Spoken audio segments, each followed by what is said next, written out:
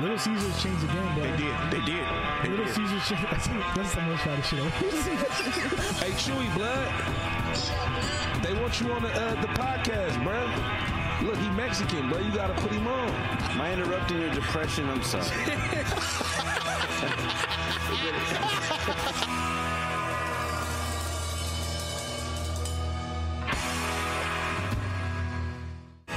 This week's episode of The Voice Party is brought to you by Big Boy Wraps.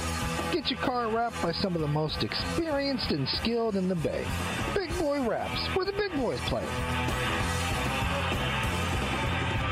What's up, everybody? Thank you for tuning in to The Voice Party. It's me, JD. I got here Marcos. What's up? With his funny hair, man. Yeah. Is that shit permanent for a while? Like, is it? Yeah. Okay, cool, Yeah, cool. All right. I change it every couple months. We'll talk about it later. And then we got Joaquin here. Black Joaquin. What's up, dude? Always awesome to be here. So. All right. And then Corday wearing his Corday shirt. Yeah, Corday made you. What's up? In case you forget what his name is, Exactly. It's right there. Hey. And we got Phil with the America Makes Make Podcast Great Again hat again. Just so Podcast you're tuning in. and America. Let's Shut get the it fuck straight. up, Phil, with Make the Pop shit. Tarts great again. There we There we go. go. There you go. We got a very special guest. We go back. Yes, we do. With him. Yes, we do. He's one of my favorite people. Absolutely. I think he was the one that told me you should try stand up. Probably. Damn. It's a very, very. Give it up for Johan Miranda. Woo! How's it going, guys? It's good to be here. Thank you for flying in for this. Big shot, man. He flew in just for this. Flew in Huh? for- Had to, yeah. How you doing, bro? Good. Yeah, things are good. Visiting family. And just had like a barbecue yesterday. Oh shit. So that was good. Thanks for the invite. Yeah. No, actually, we do invite each other back and forth. Yeah. and stuff, Because you're in Pinot, like you're in. I'm in Hercules now. You're in Hercules now. Moving up, Wow. bro. Moving up. Yeah, I'm super far. I don't even know him anymore. I'm in Hercules. No wonder he doesn't respond to my text. You become estranged. Right? Hey, it's been great to see how much, like, you know. Sending. Yeah, Send dude, it up to the top, you're man. extending Oh, to the thank top, you. man. And you're like, what? Yeah. It's good to see you at that barbecue, man. When I saw you, have gone great. when I saw you were featured on that show on Netflix, I was like, I'll probably never hear from him again. I probably won't ever get the chance to talk to him again. Yeah. But look at us now. Look at it. The day after the barbecue. Every 6 months I check. Are we still friends on Instagram? Okay, cool. Yeah, yep. Cool. I've done that too a few times. I'm not gonna lie. I'm like, okay, he's not that big. Okay. We just started a comedy in 2010 together, but it's whatever. We were just talking about the Boiler House. Yeah. Was that In your that wasn't- Richmond, right? Yeah, that wasn't your first That show. wasn't the first time, but it was damn near close. I think I was very brand new. Yeah. Great. It's still around, right? Like no. No. Really? It's closed. They turned it into like 2 different restaurants after that, and then they just closed. And now it's like an Amazon factory. No, I'm just kidding. I'm sure it will eventually. Yeah, it will. No. It's a great location for. Yeah, it's huge. Yeah. And it's good service, good food service, and it's by the bay, right? Or Yep. Yeah, right by the water. Yeah, right So by the great Craneway. views. Is it Crane? I was gonna say, Right is by it the the one Crane. attached to Craneway? Yeah, Right you there. go there, Yeah, yeah, great. yeah. Test Greenway, yeah. Great date spot. I never took a date there, but Yeah, I did, and it's so expensive. We had to go half and half. yeah, you had to go. You go. I know, equality, man. Equality. You had to do I'm not that hungry. I just say, but you, whatever you want to do. Are you gonna finish those fries? Yeah. What you've come, like what I'm saying, like you've come a long way from doing those little shows. Now are you still doing stand up, or are you just writing? Not recently, but I just the pandemic and just working on this gig, and but I would like to. I was telling him right before we started, like things are, I don't know, you've probably noticed this as well. It's like things are pretty much back to pre-pandemic levels. So I'm excited to check it out and be part of it. Yeah, it's. I don't know how you guys feeling about the scene here. It's open. It's open. Like no real shutdowns. It really like got back to like where it was before, like last like June, July. They because Cobb's was the one that was the last open because it set so many people. Yeah. That they was like, okay, we can open up the Punchline because we're not gonna have that many people and stuff like that. But Cobb's, because it sits like 250, 300, they was like, yeah, we're gonna take like a while to open this one up. So when that opened back up, I was like, okay, things are getting back to normal. But there was a lot of like speakeasy stuff going on, like exactly. that's one of the things. things, like there was a lot of shows still happening, even though behind closed doors. Yeah, because they're in the middle of, I think, quarantine.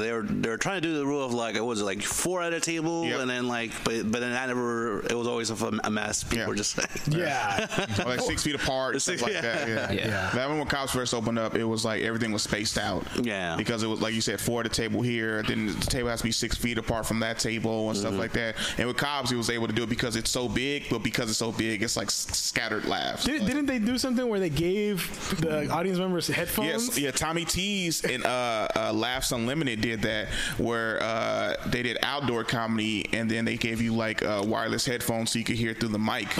But then, wow, that's brutal. But then comics, like they was like, I don't know if they laughed or not, because I was like, idiot, just take one of the headphones off your ear. But weren't they super far away?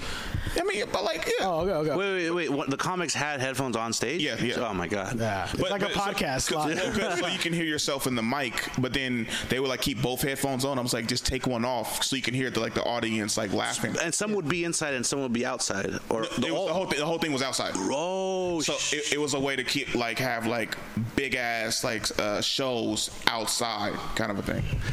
See, that seems hard as hell. Like, because I've seen people perform when they're inside their cars. Yeah, right. And you just gotta pretend. You just gotta. How do you know? You just gotta keep. Yeah. You gotta have confidence. You just gotta. Yeah, I'm killing it. I did a few of those shows. They was like, oh, we're gonna flicker our likes to show that we're laughing, kind of. Yeah. The car shows that they did where they honked whenever they thought it was funny. I did one in Santa Cruz. It was super funny because I just watched other people before it started, and then there was literally a couple. I don't know if they was listening to the show, but they was getting it on. He had her pressed up against the window and shit like that. I was like, are these jokes serenading y'all right now? And I was like, hey, yo, shout out to everybody, especially that blue car right there, because they are getting it on. And the dude you just saw him going like this, right? And then the dude gave a thumbs up. I was like, oh, he is listening to this shit. It was super funny. Is the LA scene? It's all back. It's all back. Yeah. But man, those months were brutal. The Zoom. Yeah. You've done Zoom. Yeah, it sucks, dude. I love Zoom. I love the fact that I didn't. You could do it from your toilet. Yeah, exactly. I love the fact I didn't have to drive somewhere, and then maybe most of my money was spent towards gas money. Yeah. So that aspect of it, oh yeah, I got $40 or $60, and I'm just here chilling, or I could just stay at home and do shit. So that aspect of it was. That was the first. I think the first Zoom show they did a Venmo tips. Yeah.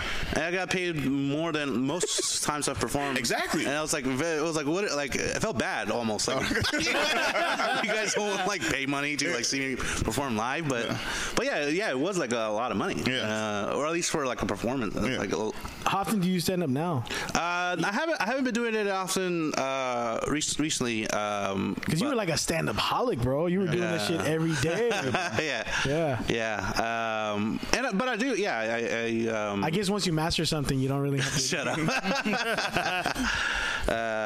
But yeah, I had stopped during the pandemic, and I just hadn't picked back up. Yeah, gotten back up again. Well, it'll happen soon. Yeah. I also want to congratulate you. You announced that you got your green card, man. I got my green card. Yeah. Hell yeah! There we go. Yeah. It's winning. I saw your post.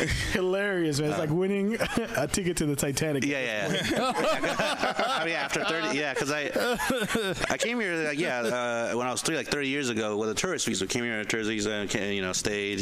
Long tour. Yeah. So I had been here. I had DACA at the time, and I came here when I was 3. I moved from Peru, and I haven't been back to Peru, so now I have to visit. I feel it's obligated. If I was born there, I have family there. It'd be fucked up if I didn't go. Just stay at the embassy. Yeah. After all that time, I just visit Costa Rica or something. I don't even bother. I have to go. So at some point next year, I haven't bought the tickets yet. So you have to visit. I have. There's just no. There's no way. There's no future where I just have my. I just never visit.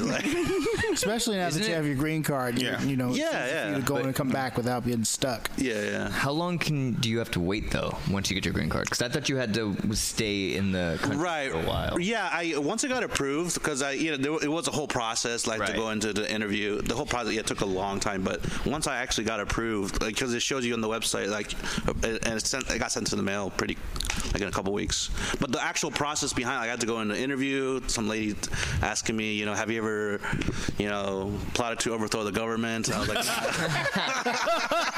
who the heck says yes to that? Who? I was like, no, let me think about that. No, I haven't actually. There was this one time in 6th grade. Does this count? Fantasies of a mere boy, I assure you. Yeah. I just meant how mad my parents would be if I answered yes to that and just ruined their decades of work. Yeah.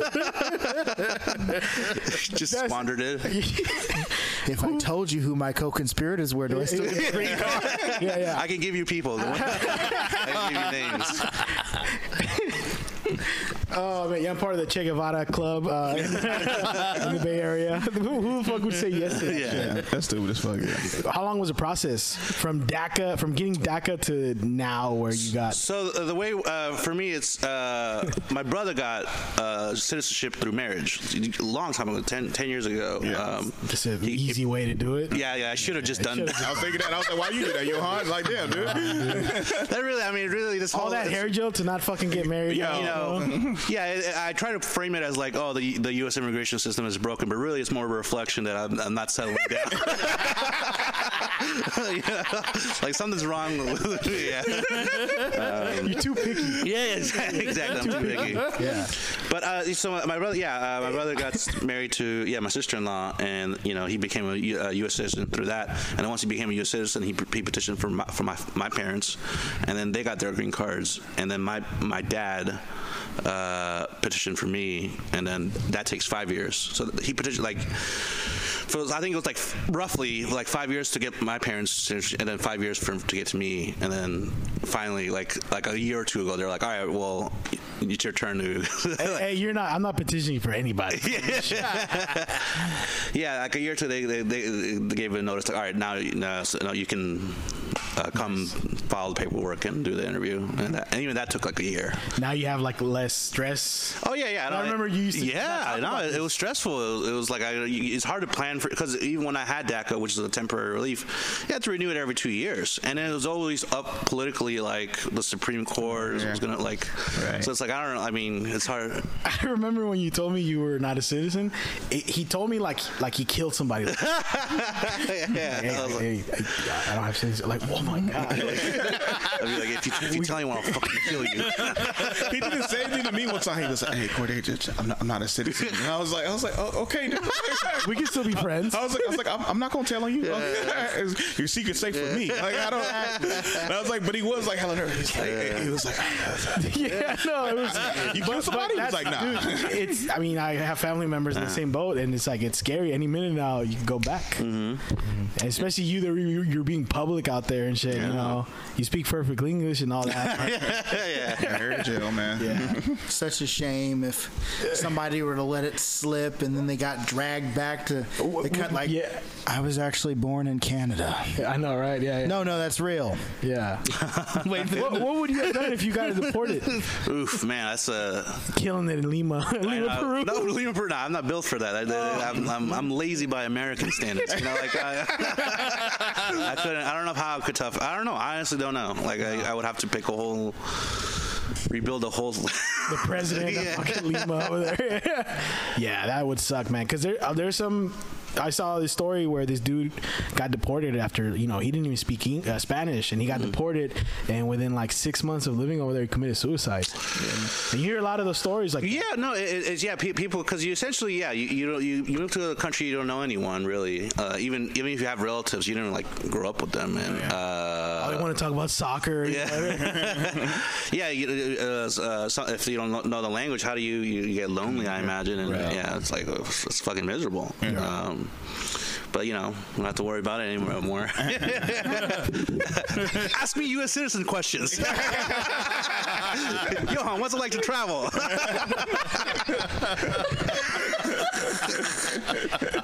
Yeah. I have a beautiful memory of us. Oh yeah. You were the first person to visit me when I was in hiding. You remember that? I do remember. That was wild times, man. I totally see. I have these like JD. I'm glad to do this on like a podcast live. Yeah. Because sometimes I think I'm like, when I think about like the stories like with JD, I'm like, was he a figment of my imagination? Did this guy actually exist? Yeah, because it's wild. It's wild stuff. It's wild stuff, man. Definitely. We went through. Or half your story is going to be on season 2 of this. I had this Wonder Man go into hiding. No, yeah, that was some wild part of my life, and the first and only person that visited me while I was in hiding was this guy, and I remember because he was so like nonchalant about it. Wait, hold up. Are you not born here either? Do you not have your green card either? That's why you went in hiding? No. Okay. Was you here for that episode? No, he wasn't here for joking. that. You're like coming through the back. No, we also had a moment where we went to go save a guy. Yeah, I was just Yeah, and you were like, you didn't even know them. Yeah. And you were like mediating the whole argument. Like, okay, why do you want to kill him? Like, I was going to ask you about that. I remember that blood everywhere. I remember that it was because my recollection is it was after a stand-up show? It right? was after we did stand up at our 5-year anniversary. You went with me and you performed there. And so it was me, JD, and a mutual like a friend. Yeah, Mark. Mark? Was it Mark? It was thought it was Jonathan. No, Jonathan's the guy we went to save. Oh yeah, that's the story. Yeah. What story are we telling with Mark? Well, Mark was with us. Okay. Yeah. But he said it was funny because we get there, man. We're gonna beat the shit out of these dudes, and then when we got there, he was knocked out asleep because he was drunk. We were going to Jonathan's. Yeah. Okay. There was blood everywhere. So we knew we were going to a shit show. Yeah. See, I don't even remember that. Okay, so going in, now I want to know. Like, so we were driving to Jonathan's. What did we have? What? 2 people, I don't want to say their names, were trying to break into his house to jump him. Oh. And he called me because he needed help. And then Gotcha. This guy was like, let's go. This guy is down as fuck, man. Yeah. You should be a character in this movie. Yeah. It's so because I don't even remember doing. Like, I just heard another story where I don't know. Yeah. With Jonathan, where like he's like with some girl and a drink was spilled on her. Oh yeah. And then apparently she was telling me like I stepped in. And I was like, I don't even remember this story. That was at Beck's. Yeah, Beck's. Beck's. You did you ever do Beck's? No, I don't think so. Oh, okay. I always heard about it though. Yeah. That was good. That was one of the best times of my life. Wait, was Beck's on Shattuck or Telegram? Shattuck. Okay, yeah, I did. Yeah, I don't think it exists anymore. No, it's something else now. I did Beck's, yeah. But that was a fun show, and there was a couple of nights like that. That's why it's hard to remember all this shit. Yeah. Sorry. Was it upstairs at this point, or was it downstairs? Upstairs. Okay. Yeah. I did Beck's a few times, and then that was when everybody thought I had quit comedy or retired from doing comedy. That was that time. Obispo, yeah. Wow. What? I hadn't even gone to college at that point. I was still at CC. Oh, you were? Yeah. Oh, wow. Come on, man. Everyone just forgot about you. It was like, y'all heard you retired, man. I was like, who the fuck's that? I did not. Like, I don't. So Yeah, that You were in Santa Cruz the whole time. I just hanging out right now, or not hanging out, but here I get all these memories of all those days. No, because I don't.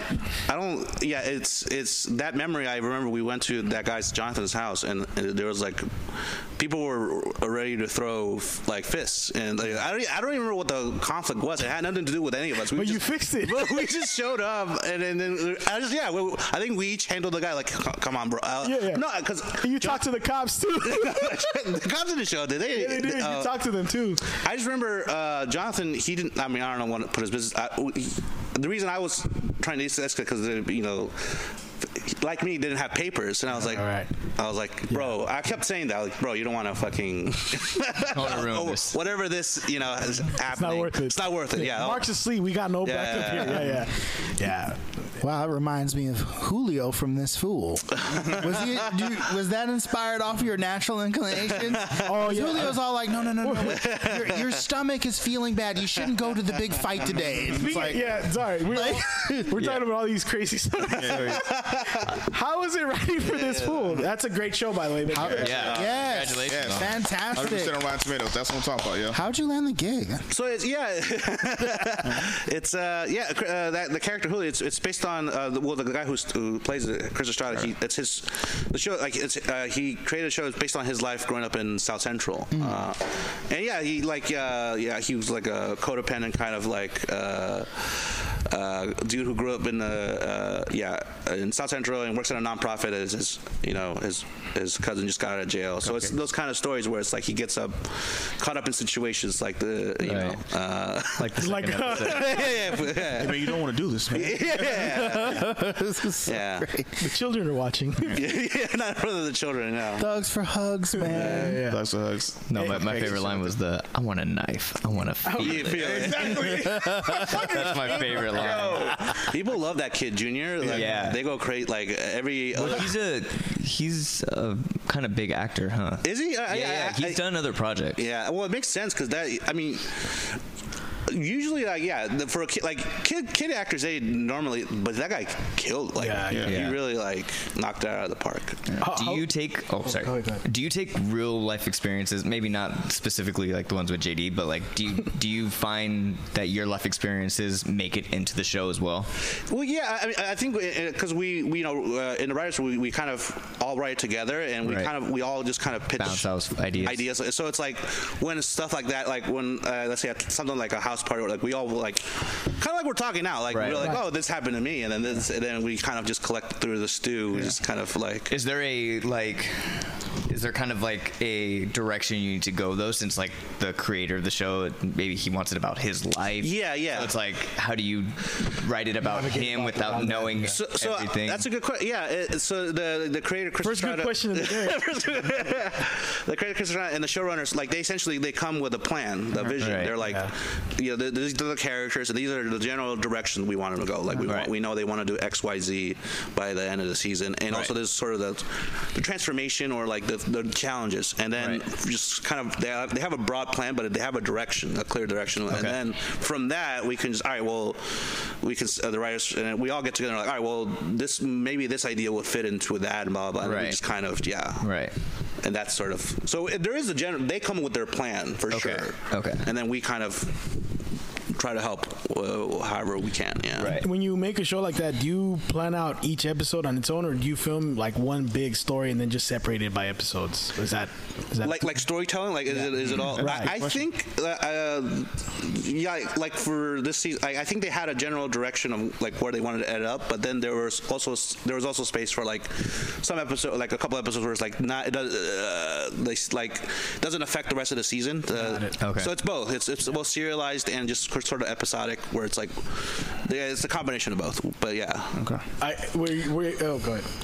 I just want to give a shout out to the West Coast authenticity. It's little things like in the first episode when the main character Julio is sitting, I think he's by a bus stop, and there are these black men dressed in purple, and they're giving this big speech about the black man is the original man, and the Asian and the Native American are all his children. And I was like, that's the Black Hebrew Israelites. I know those guys. You know what I mean? Like, was that a Bay Area guy that came up with that? Oh my gosh, was that you? I'm a huge fan of the first time I saw them, like it was years ago. I was in Minneapolis and I was doing comedy, and I think I was just walking around and I saw them at a bus stop, and it was like one of the few times I've actually gotten like starstruck, where I'm like, oh my god. I had seen it's one of the best things to go on like a deep dive on YouTube, just like where they're just like it's class. It doesn't get old. They're just yelling at people on the street, talking shit. I know someone you would love. We'll talk about so you were like starstruck seeing them for the first time. Oh no, they were and they're just as good live. They're looking at them in their natural habitat. You're like, oh man. Yeah, just because that's why they stand there, they preach, and then talk shit. And what a life. One of my favorite things that played a lot in the trailer. Whose idea was it when he backed up and then he almost hit dude's car and then he just like fuck this and just drove through the fucking like lawn and shit? Yeah. That's in the pilot. That's in the like right at the start. I think that. I think they because they wrote the pilot. It's such a good depiction of like you immediately know what kind of guy this guy is. Exactly. Right. He'd rather fucking ruin his lawn than get into conflict. So like right off top, you know what type of guy this guy is. How much like like of what you write gets put on the show for you, like you personally? Like percentage-wise? Like you, What's your split? well, because I've heard of some writers that like maybe one line gets put in, right, or one thing gets. Do you see a lot of? Is there a lot of your stuff up there? Yeah, it's hard to measure how much, but it's because we all like scenarios or dialogue, Yeah. And we all write it. It really is like the writers' room is like this. Like we just sit around and we all pitch. And so sometimes it's my stuff, or sometimes it's a combination, or sometimes I'll say something and someone adds in a tag that's better. Right. Or so it's like I think all the writers we don't really feel that territorial because it's like it really helps all of us if the show is good. Of course. It's like a stew. Yeah. So is the writing room a big room, or is it like how many writers are there on the show? Yeah, there's like square footage. No. Yeah, I think there's like color on the wall. 5 or 6. Like 5 or 6 staff writers, and then like 4 showrunners, and then like a writer's assistant, script coordinator. Like I think in the actual room there's like 10 to 12 of us at any time. Okay, is that big considerably? I think that's pretty standard. I don't think that's too big or small. I think that's standard. Yeah. Have you ever thought about directing an episode? Because I know you have directing chops. Oh yeah, do I? You directed one of Gaspar's projects. Oh yeah, I hold yeah. I should add that as my reel. You should. Yeah. I would love to. I don't. Yeah. I feel like I have so much more to. I'm still learning TV writing, but like it would be great. Yeah. Is that an option that you might potentially have? I would definitely. I mean, you have a green card now. Sky's the limit. Now that you have a green card, you can direct episodes on Hulu. Yeah. I don't know. I that's something I would love to learn. I will learn more about first, and then figure out how to go about it. Yeah. Would you want to make your own show? Yeah. I mean, because this is the first time I've worked like on a scripted comedy where it's like a storytelling. I've never really done storytelling. Like I've done doing stand up. You know how stand up, like, you just write jokes and I mean sometimes you write like monologues, but like writing like a 20 to 30 minute. I've never done that, and so it's for me. It's been a learning. And now that I've kind of gotten some grip, like understand. I would like to develop some original ideas. Having experience having experience on this show with that. I mean, with that you could go to write at Jimmy Kimmel or anything like that. Is it the same style? It's different because it's late night. It's more like jokes. Yeah. So you got to stay pretty relevant. I mean, it's topical. It's a faster turnaround. Yeah. But yeah, it's. I mean, I don't know. I'll do Kimmel. How long does it take you guys usually to write an episode? 5 minutes. To break an episode, like to figure out together what the beat by beat what the episode's going to be. It usually takes us if we're doing great and it's a pretty easy. It takes us a couple days just to and then sometimes we'll struggle and bang where we don't know where to go with the story or how to end it, and sometimes they'll take close to a week and then we're struggling. And so, if it takes that long, we're like, all right, well let's go to another story and come back to this. So generally, I mean, I don't know how fast the entertainment business really works like that, but a week doesn't sound that long either. Right, because it's for anyone else, a week to have an episode out. Right, and that's after a couple of days, we will, if we're successful, we'll have a pre-outline where essentially we literally write out every scene, and then it gets assigned to one of the writers who goes by themselves, writes out the outline, and then writes out the script. And so that's sort of the general, collectively we all write every episode up to the outline point, and then they write, and then individually we fills in the meat. And then after that it becomes rewrites. And I was gonna say, how often are you guys revising the scripts? We rewrite at every step. So someone gets assigned the outline, they write the outline, and then we reread it, and then another idea comes in. Pitch. We keep pitching and trying to And then after that, you guys look at the dailies as they used to do back in the days. Is that a thing? That's more in production. That's in when they actually shoot it. I think. But you guys don't look. No, we're not. We're done by the time we're done. It's production starts. Okay. Yeah. So we don't when we finished writing it, and then we were done. I think we were done by December of last year, and then they filmed it, and then I didn't. by the time we finished in December, I didn't see it till June. Okay. Oh, because they had to shoot it and edit it. Yeah. When did you start writing for the project? So you ended in December. Mm-hmm. When did this journey begin? So how long did you have to come up with the writer's room started, I think, July like June or July of last year. Yeah. I remember we hung out 6 months. 6 months, yeah. I remember we hung out right before you started writing this. Yeah. Wow. So it took you like a year to get it out to what would it come out last month? It came out early August. August? Yeah. Wow. So it took about a year from beginning to start the writing rooms to now. And are you guys working on Can you say if you're working on season 2 or is that sorry. I'm writing on. We're writing season 2. Whether or not it hasn't been officially greenlit, that should be announced, or whether or not it's been announced soon. But we're writing it. The season 2. Yeah. Any perfect episodes like? You write them the first time, and everyone's just like, "Yep, it's solved." Does that ever happen? Oh, I mean, I think the Putazos episode, the second episode where they pick up the homies to. Yeah. I think it was great because it was like I think the first episode we wrote as in the room, and it's just such a funny premise. Right. You don't. I mean, you really can't go wrong with that. Like you pick up the nicknames crack me up. Yeah. It's exactly that's exactly how it was. Yeah. I love that conversation. It's like, did you really think somebody named Fat Ass is going to live that long? I got to ask. Well, no, the funny part was that he sent his kid to go fight his battles from 20 years ago. The guy with sciatica, yeah. Because I need someone to toughen him up, and then you hear the clip, clap, and you're like, oh no, it's a tap dance. How diverse is a writing room for this show? Sorry.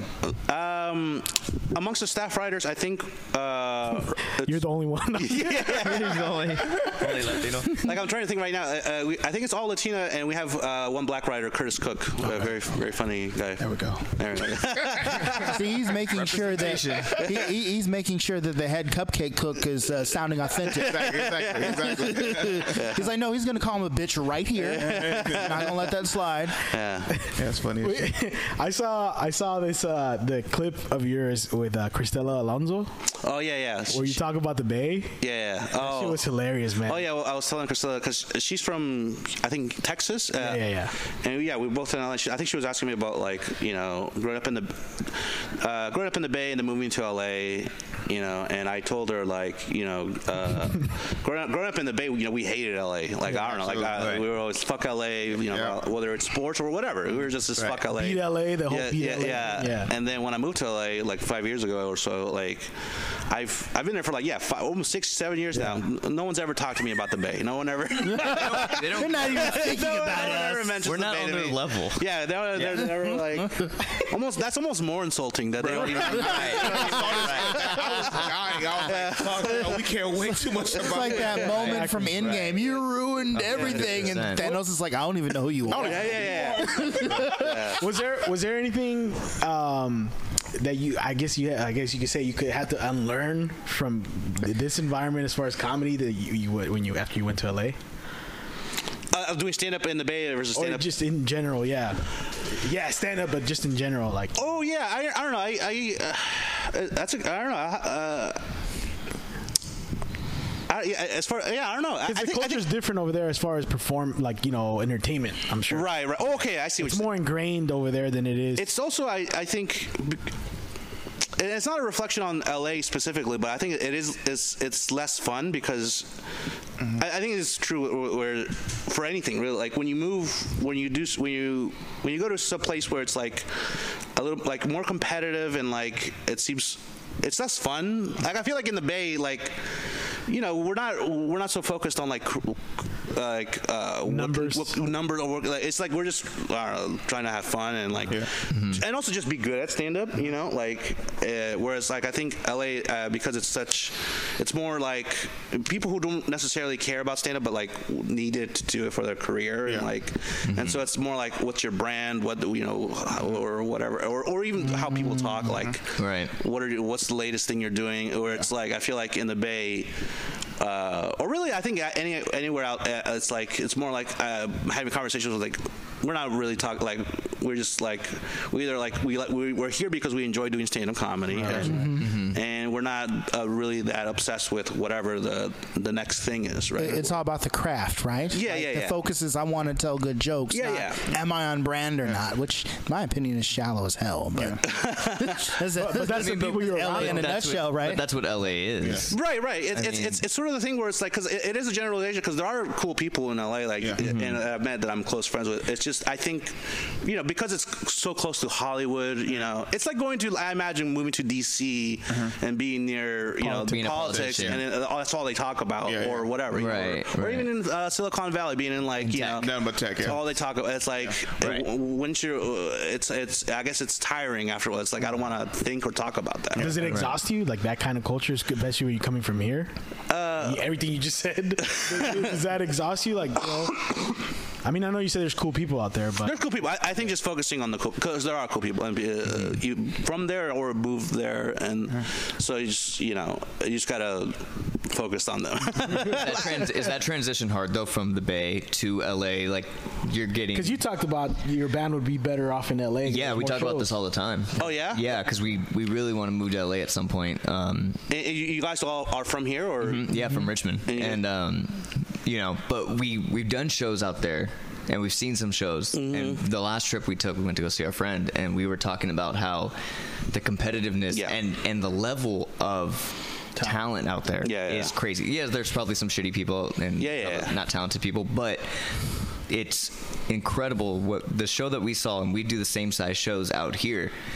If that was like minor league baseball, right? Then the Bay Area is like high school. Yeah, they skip college. Like they're if that's good. Right. Every song we heard, every artist we heard was like really good, and then you come back out here and it's like, wow.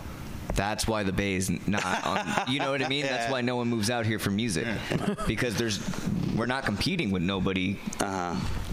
Because the competition level. Sometimes it makes it's I totally I see it's inspiring, and it's not. I think because LA and New York are both the big cities, right? Just through inertia, you're gonna see the best people there, and it is inspiring to like. That's the thing. It's motivational. It's motivational. Yeah. You want to be around people that are better than you, so that way you grow and get better. That's how I feel. And I think you're right. I think even like because as far as like the whole like because there's that question and it comes up in comedy a lot to like should I move to LA or New York or should, and I think everyone knows their answer better than anyone can tell them, but I do think what you brought up, I think at the very minimum you should visit LA or New York because you should see what quote unquote the best is. And oftentimes they are good, they're very good, and sometimes it's like hyped up and it's like but whatever the case, you're still learning, like you're still like seeing the lay of the land, right? So why LA over New York? I think there's a good argument to be made for either. I haven't close to home in LA. It's home for I meant you. I meant you. Yeah, I think for me it's part of it's close to home and closer to home. But I think New York, from my understanding, because I actually haven't been to New York. So, but my understanding is you can now. I mean, you flew in here just for this podcast. This whole time I thought I couldn't go to. You can only stay in California. Just want to play it safe. Yeah. My understanding is New York has better stage time, which I think is true. It has more. It's a bigger city, and it's like more comedy clubs. And the general kind of rule is people move to New York if they want to like really like get good at stand up and like really and then people move to LA if they want to get more in the industry, whether that's acting or writing or whatever. And I don't know. I guess I think really it came down to like close to family, but I think for me part of the appeal of LA is I do want to get more into TV writing, and it's easier to do that, or at least meet people there. And that's where you are. Yeah. Do you like it more than stand up? I think stand-up is stand-up is it's you. It's on like it's right. It's in that way it's more satisfying because it's just like if I kill it, I'm killing it. You know? Right. Now it's also if I'm bombing. You know? But at the end it's if you do it well, it feels I think the most rewarding because it's like you're the director. It's like the most you can take all the credit and it's your vision. Why else would you do it? Why Exactly. So I think in that sense, stand up is I don't know. I like it. I like it more, but TV writing because it is a collaborative. It's rewarding in the sense where it's easy. It's fun to do it if you're working with people that are good. Right. I haven't. Thankfully, I've mostly just had good experiences. I imagine if I had like a hell gig where I'm like writing something that's not good or with people that I don't, but I need the money, I imagine I wouldn't like it. But right now, so far, it's been good. Yeah. You were also writing for like some news show, right? Yeah, well, I was a writer assistant for Newsbroke. Newsbroke. Yeah, and then the G Word for G Word with Adam Conover on Netflix. Okay. Okay. Yeah. And so this is that's what I was going to mention. This wasn't your first writing gig. You've been doing this for a while now. Yeah. I've been.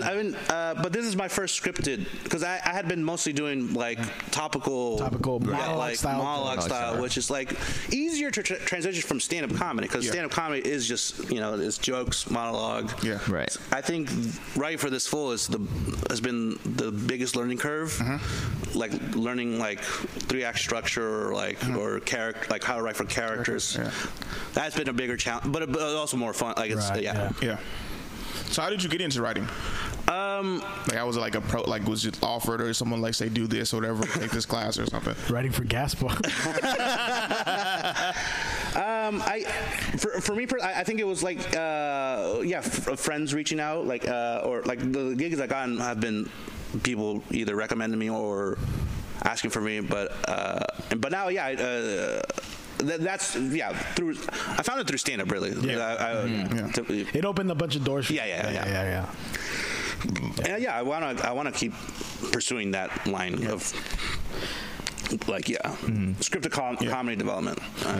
How is it to see like how is it to see like comedians who and like our friends here like Chris Estrada, Frankie Keown and stuff like that, and then there's other comedians in the show This Fool, like see them act and then like they're like reading like the stuff that the ideas that you came up with, like how was that like kind of like a catch, like oh shit, like I wrote this or like I was doing this and they're like damn, and then now you're seeing your homies in a different light, like I know these like tell jokes but now they're acting and they're saying stuff that you've written. How was that?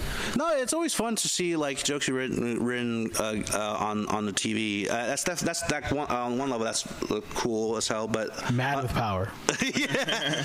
Well, another level, seeing like Frankie or Jamar Neighbors who plays Chef Percy. That's what I'm thinking. Yeah. That guy is so good. I mean, I already knew he was like a brilliant stand-up, but like I had never really seen him act, and that guy is so funny as Chef Percy. Yeah. And these guys, like they all like they take the jokes. And the jokes are I stand by them, they're good, but they really they're really good. I mean, they're fantastic act. They really knocked it on the casting. When you when you see other shows coming out on all these streaming platforms, there's been some negative backlash on maybe some of them, like on Netflix, whatever, right? What makes your show stand out a little more? Because this is all in that new era of streaming shows. Right. Yeah, no, I think that's. Also, to add to that, not only are they like, there's action movies coming out, and they're adding hella comedy to them now. Marvel, right. And just other movies are adding jokes to a lot of movies that. Where's the comedy genre going? Yeah. Right. That's a good question because I was thinking about this too in terms of like there's not really like compared to 10 years ago. Like, right. There was comedy movies. Comedy blockbusters. Exactly. That's not really a thing anymore. Yeah, exactly. And if they exist, they're usually like in streaming, which is like Rush Hour. That's a perfect example. It's a comedy action movie. Great, Anchorman, like Step Brothers. Yeah, like whereas like these blockbuster movies that everyone saw, that doesn't really exist anymore. And with I mean, to answer your question about like streaming comedy is still relatively new, so it's like. I think everyone's still trying to figure out like what is the style. The style, yeah. Should it be? I think with this show we're just trying to be silly. We're just trying to be irreverent. We're just trying to just not really. And it's like but we're also trying to do some storytelling and some. It's not like Always Sunny where it's like it's. I mean I like Always Sunny, but it's it's episodic. There's right. Whereas like this is more serialized. Art story. Yeah. Are you familiar with Reservation Dogs? I've only seen the pilot. I've been that's on my list. It's good. Yeah. That's what I thought of when I saw this fool. Like like it feels fresh. Yeah. And that's what I like about this fool. It feels fresh. It feels, even if I didn't know that you were writing on it, I would watch it because they say a lot of the stuff that you heard dudes growing up in the hoods. Yeah. It feels like it's made by someone that had similar experiences as me. Very authentic. Yes. Yeah. That's why, I'm like same with Reservation Dogs. It has the same feel because to it. I'm like watching. I'm like, damn, I really never see like show with like Latinos like this, like in this kind of atmosphere, like in the LA kind of a thing, and then where it isn't about like shanking someone in prison. Exactly. Right. It's just like we're trying to rehab him. We're trying to like chat like, nah, you got to switch your ways, and then he's seeing like Frankie's seeing like damn, like okay, I've been gone for 10 years, and then like this happened, and all this other kind of stuff like so it's like super dope. I was gonna say the one thing that I really like about the show is that it's something that like every age group can relate to a little bit. Yep. Something like I showed my parents the trailer when after we came back from your house, and they were just cracking up. Of course they were like, oh, do I want to see a 6-minute trailer? And every second they were just like laughing. You know what I mean? Like it's stuff they can relate to too. That has been because it's the two main guys. They're characters in their 30s or 40s. And they're like all washed up. Which I don't know. I relate to. It's like Were you were working on a pilot or I forgot what it was about your life story at one point, right? Yeah, I'm still. Yeah, I've gone multiple versions. Like I'm still learning. Like I'm still working on that or other stuff, ideas that Do you need one black writer? Bring this guy on. Yeah, because you have a whole crew. Yeah, exactly. We could all. He said what he said. You need one black writer. Yeah, because my friend Riggins is available. Even Berkeley, you don't get no. No, yeah. So what's your like overall? I guess you could say because back then I thought you want. I mean, in my head I thought you wanted to just pursue comedy, stand up, and be like touring. Is that still a plan for you in the future, or touring? I mean, like performing stand up. I would love to just. I mean, the dream is to perform in front of people who want to see you. Yeah, right. Which is like is kind of a hard thing to do. Because I could and I do enjoy doing bar shows, but it's kind of a challenge. You guys know, it's kind of sometimes you go up there, it's like, oh my god, I really have to like work. I really have to. We have to spend like. Yeah. You have but it's like, but it's different. It's like I'm gonna go up there. I'm gonna tell these jokes. These like jokes doing good. Then this is like you read the room. It's like, fuck, like this. Like they're. It's basically, when you say when I have to work, it's like these people don't want to see this, but I have to convince them that they want to. That they want. Or like the show you came with me that one day where it was just everyone was rough. It was yeah. I mean that was Fresno Fair. That just came back. No. I'm talking. You did the same thing. Yeah, because when you're like on a showcase of line of and you're like the third comic, and you see like the first two comics who are like good, like if they're good comics, and they're bombing. You're like, oh fuck, I gotta you gotta pull out this. All right, what are the fastest? Like, well, how could I? And what? I don't want to do comedy no more. Yeah, exactly. It's like, where's my cupcake apron? So to answer your question, I would love to get to the point where build up to the point where you can like I can do the stand up, but I like it in front of people that like me. Build a fan base essentially, and to do that, it's like to go to that through like traditional stand up route of like because even if you do it like if you get past to the clubs or blah blah, it's hard to accumulate anything that will let you get to that. Right, you can be a feature your whole life, but it doesn't. It's hard. So for me in my mind, I'm always going to do stand up because it's my.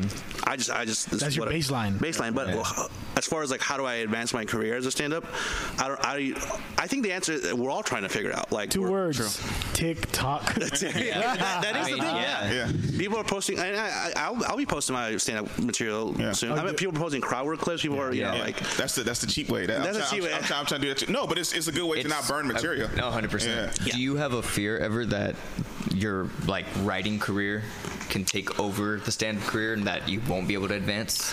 Well, throwing all this money. That's a heck of a thing to be afraid of. I'd love to be hired as a writer. I think Sorry if that wasn't a fear nowadays. No. Well, actually, I think my mind was what yours just went to, was just like, because I had been doing gig economy this whole time, like DoorDash, which like it's not the hardest job, but it's just like after 10 years, like I'm like, so obviously like my dream scenario is to be like, it would be great if just tomorrow I could make a living doing stand up and not do anything else. That'd be great. But if my life is I can do write comedy and not have to deliver Denny's, I'm not. That's a win. I remember. I think The bar is so low. That's so funny. Yeah, if you ask year one Johan, what do you want to do? Yeah, I mean, I want to take over this. I'm gonna have my own island. And now I'm like, you know what? Yeah, I would like just having an being in an office. That'd be great. A good salary. Yeah, a good salary, health insurance. Right? Because I remember we did when Frankie headlined Punchline, and like me and you had got up, and then I was like, "What you doing here?" He was doing the show, but he was like, "Yeah, I'm doing like a few like little random jobs, stuff like that." And then I was talking about it because I wasn't teaching yet, so I was doing like a few like random ass like little shits here and stuff like that. I was like, "Oh, I just go to this one app, and they say like if you just get here, you might get paid like 18, 19 an hour just for like doing like these errands and shit like that." TaskRabbit? Yeah. Well, it's kind of like it was another one that was less popular, so it was paying more because it wasn't as known. But I told Johan about it. He's like, "Oh yeah, dude, I'll try to do this every time I come back." And it was just a way to have money while you're like here. Yeah. So. And then to the other comics seeing that, you're killing it. Yeah. You're killing it to them. Yeah. Well, any other projects that you're working on aside from this fool, or is that taking up all your time? Right now it's mostly focused on that, but because that ends in December, the gig. So after that, I'm gonna be visiting the Bay more often, doing stand up here more, and see you guys more, Okay, awesome, man. Well, you're always welcome to come back here. You know, It's time to wrap. What are we doing? no, pretty much. Has it been an hour already? I don't want to take up all. I'll be fifth mic come December. We'll pick us up. Shoot. All right. Damn, I wanted to keep asking him questions. Yeah, ask him a question. If it's up to him. If it's So you talked about your comedic style. What's your comedic style do you think now, or has it from when you started or when you was in the Bay and then you left to LA? Has your style changed, or you became more of that, or it's kind of a? Yeah, that's a good. Because I started when I was 21, and I think you guys remember. I was more like. you started earlier than that, though, no? Yeah, I had been going to some, but open mics and stuff, and like I guess I don't know if it's my style change or I just like grew up, evolved, or just like I think I was shyer, more apprehensive, like more quiet. I think that's a good. I think it's just a matter of getting older and like not really caring anymore. That I think. I've gotten more confident on stage, more just over time, but almost to a fault. Where it's like I think the last couple of times, like where like that thing we were talking about, like a rough crowd at a bar. I think like me at 1 year I would have been like, oh, what can I do? What's that lesson? And then now I'm like, fuck this crowd, this fucking you guys. And I really went off on in Oakland. Comics were bombing, and I was like. I was like, fuck, what do you guys know? Like, what do you I write for Hulu. I think what I told it was stupid. I told them, I was like, when the Beatles, wrote the White Album, they have to like pass it in front of some drunks. So why are we doing it? Like, why are you guys the experts? And that sort of is my mentality now. For better or worse. Okay. I love that about you, Johan. Because I remember he and I were cracking up because that situation happened to what was that guy's name? Brendan Lynch. Yeah. And he kept telling it was a rough crowd. And he kept telling the crowd, "I'm an artist." That's super. Because I remember, because early days, me and Johan, me and JD was talking about it, and he was like, yeah, Johan used to be like so nervous before shows, and he was like, was he also? I was like, yeah, dude. I remember. I thinking you were super nervous when you were doing this. Yeah. I think the first time. And then that stopped after a while, like after you know. After a while, I guess. But I think the first time, the open mic, I went to open mic in San Bruno as this pizza part. That's where I met Andrew Holmgren, the San Francisco comic. I just remember vividly. I was so I was so nervous that I knew I was going to forget my material. So what I did is I wrote it down on index cards. And so literally, it's me like nervously like, well, what if it was Damn, bro. Okay, this is kind of embarrassing. Do you still sweat a lot on stage because you're nervous? I think I just sweat in general. Yeah, I sweat a lot too. Yeah. I mean, I do too, but I feel it's more for like excitement or something. I remember Johan. It seemed like he was like sweating because he was nervous. Like I was like, "Hey, Johan, you gonna do good?" He's like, "I hope so." but I always talk about, because I remember we always ask comedians like when they first started like how they did, and I always use you as an example because we started like around the same time, and I always say like the first time, how did you think you did your first time? I think I was so nervous I didn't remember, but I think I'm pretty sure I bombed. Okay. I'm pretty sure he killed it. I always said like I did well my first time, and then I said like I saw you like not or like bomb or not do well. Most comedians don't do well, right? But then because I started here, I was just like hella confident all of a sudden, and then I just saw like you just getting better over time because you was going to all these open mics, you kept working and doing stuff, and then I was like, and then so like I saw like came to a show at Bex, and I'm like, hey, so like Johan's going to, I'm like, what's up, man? How you doing? He's like, oh yeah, I'm on the show, and I'm like, oh, what you about to do? Like 5 minutes, 7 minutes? He was like, oh no, I'm headlining. I was like, what the fuck? I was like, you can do that? And then I just saw Johan go up and just like kill doing 20 minutes. I was like, how the fuck do you do? And then that woke me up like, I need to stop being lazy. I need to be like Johan. He's writing. And I think after I became like a fan, like a groupie, not even a fan, just a groupie, I was like, Johan, how'd you get better? Like, where you going, dude? Like, that's how it was when it was that show at the Boiler House. Yeah. I went up to, because I had never seen stand up on that level, you know, like local level. I had only seen it on TV by Chris Rock and all that. I first approached Chris Smith McClellan. Yeah. And I said, hey, good job. And he said, cool, thanks. And then and I approached. Give me the Dave Chappelle hand to the face. Just. Yeah, we're good friends now, but that was his thing.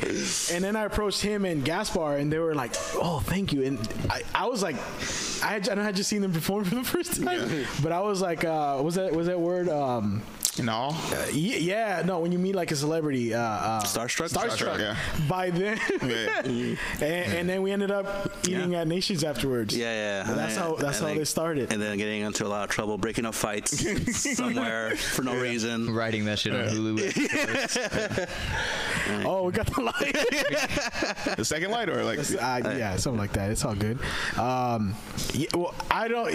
wouldn't have. I mean, ever since I decided to do stand up because of this guy, I mean, I'm sure you experienced that a lot, and you were like, if I would have not done this, I would never be in this spot right now. Yeah, like you do something that's like, wow, this got me here. So thank you for that. First of all, that's very sweet. Fucking good. I want to. Fucking rock. Changing lives. Johan out here inspiring everybody. Thank God for Peru, because it made him come over. Oh man, hey, if our listeners want to like follow you, where can they follow you on social media? I would say Instagram or Twitter, the handle at Johan Comedy. That's which you're not that active anymore. Yeah, I know. Just you gotta be patient. Cool. You gotta you gotta be patient. You'll get a one-liner every 6 months. No. So he doesn't post anymore because now he's producing shit. I will. I do plan. Don't waste your time, bro. We just some crowd work videos. Wait, do you just do the Twitter thing now, where you just like post whenever an episode's coming out? like once every month, you're like, hey guys, this is the show I was telling you I was working on. It's out. Gotta go back to the writer room. Exactly. You should do that. Like, oh shit, writer room. Never mind. The runner fucked up my coffee. I I said 2 creams, damn it. I fired my first intern today. That would be like a funny that's a series right there. Just like the funniness of like working behind a sketch and then you just make it blow it out the work. Yeah. It was like, dude, I said white people with lines. What the fuck is your problem? Got a thing. It's like John is out, Sarah's in. Yeah. You have a CD out too, right, or an album? I think I recorded something that I You were flying the whole masterpiece. It's exclusive now. It's if you had the link, he's like too short. You gotta go to his trunk to get it. Yeah, but I do plan on once I get back into it, just I do like what people are doing, posting their clips and No, but you do have an album. Though, right? yeah. I gaslight you. What are you talking about, JD? Is your memory okay, dude? what's the name? No, you know what? It's What funny happened that night on the bike? when I was in hiding, he plugged that I'm gonna be at El Parada if you want to. I'll get you security. Don't worry about it. The Colombians will never find you. Did he come back with his comedy album? I'd be like, hey, this is some good shit right here. Listen to it. Let the streets know. Johan Miranda Johan Comedy and everything they can find. Yeah. Cool. You guys got any closing remarks for Johan here? I think we're good. You said no. No, Man, thank you for coming on the show, man. No, for real. Appreciate it. Thanks for having me. It is nice to meet someone who's so instrumental in his comedic origin story. You're a friend of the podcast, man. I was gonna be like, why do you say that to every comedian that comes on? There's a super cut of JD. You were the reason why. 126 episodes. It's an hour long. Just have all these fathers. Same thing. Like, yo, this dude is very robotic. Same community. Nah, but Johan, it's always great. Oh, here it goes. Here.